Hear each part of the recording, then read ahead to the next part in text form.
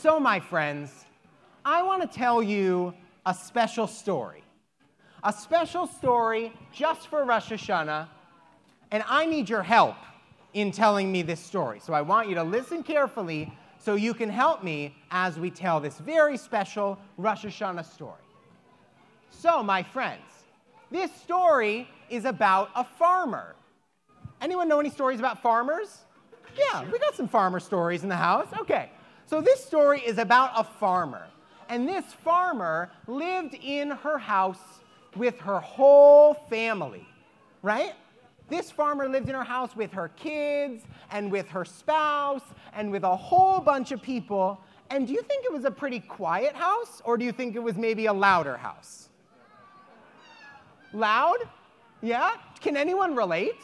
Does anyone feel like maybe your house is sometimes a little bit loud? So this farmer felt like, hey, sometimes my house feels a little bit too loud.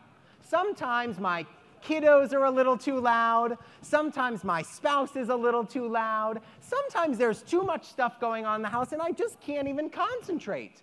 So this farmer decided, what do I do to make my house a little calmer, a little quieter? How can I make my house feel a little more peaceful? And what do you think the farmer did? Where do you think she went? She went to the place where all the great ideas come. She went to her rabbi. So the farmer goes to her rabbi and says, Rabbi, I can't sleep. I'm waking up all night long. I'm tossing and turning. Everything's so loud in my house. It's so chaotic. There's so many things happening. There's pots and pans clanging in the kitchen. There's people snoring. There's people playing. There's people running all around. What do I do to make my house feel a little bit quieter, a little bit calmer? And the rabbi said, you're a farmer, right? And she said, why, yes, I am a farmer. And he said, go out into your farm and get some chickens. And take those chickens and bring them into the house, and that will solve your problems.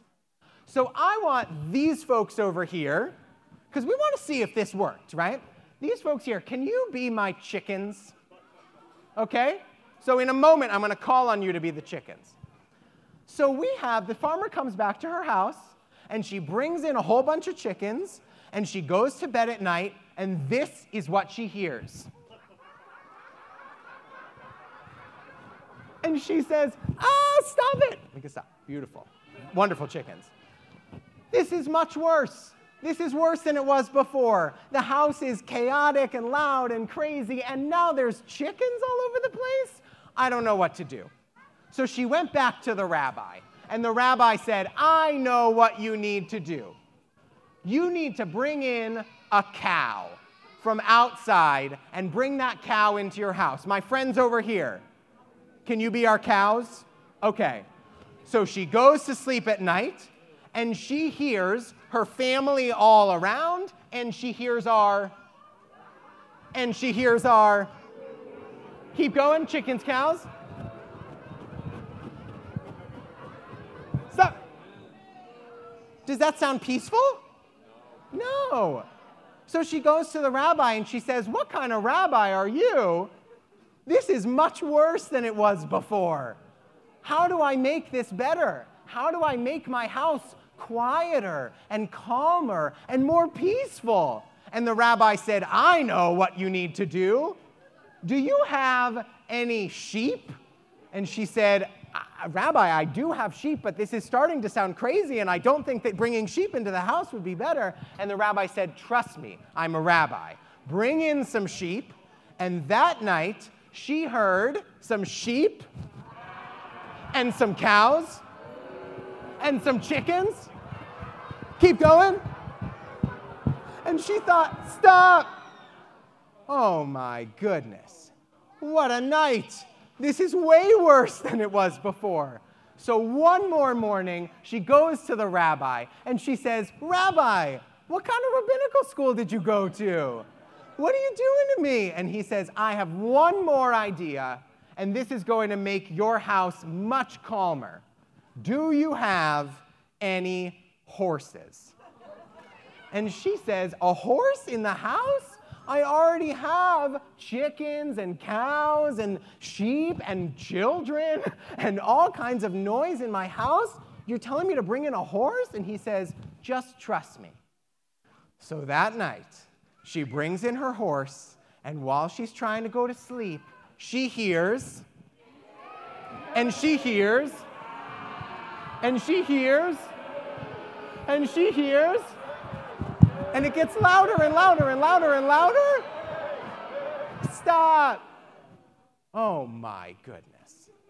So the next morning, she goes to the rabbi, and she says, this is the very last time I'm coming to you. I'm giving you one more chance to help make my house feel calmer, to help make my house feel quieter. And the rabbi says, here's what you need to do. Tonight, when you're coming into your house, you're going to hear all the animals. You're going to hear your chickens. You're going to hear your cows. You're going to hear your sheep. You're going to hear your horses. And then you're going to send your chickens out. Keep going. You're going to send your cows out. You're going to send your sheep out. And then you're going to send your horse out. And all of a sudden, all you're left with is just your family. And now, maybe it doesn't seem so loud. Maybe it doesn't seem so chaotic. Maybe actually we realize that things could have been a lot more chaotic. That without the animals, our house actually feels pretty calm and pretty quiet. And maybe we could have some gratitude. We could be grateful for the house that it is now. Nothing had changed, but she had changed because she learned how to say thank you for all of the blessings in her life.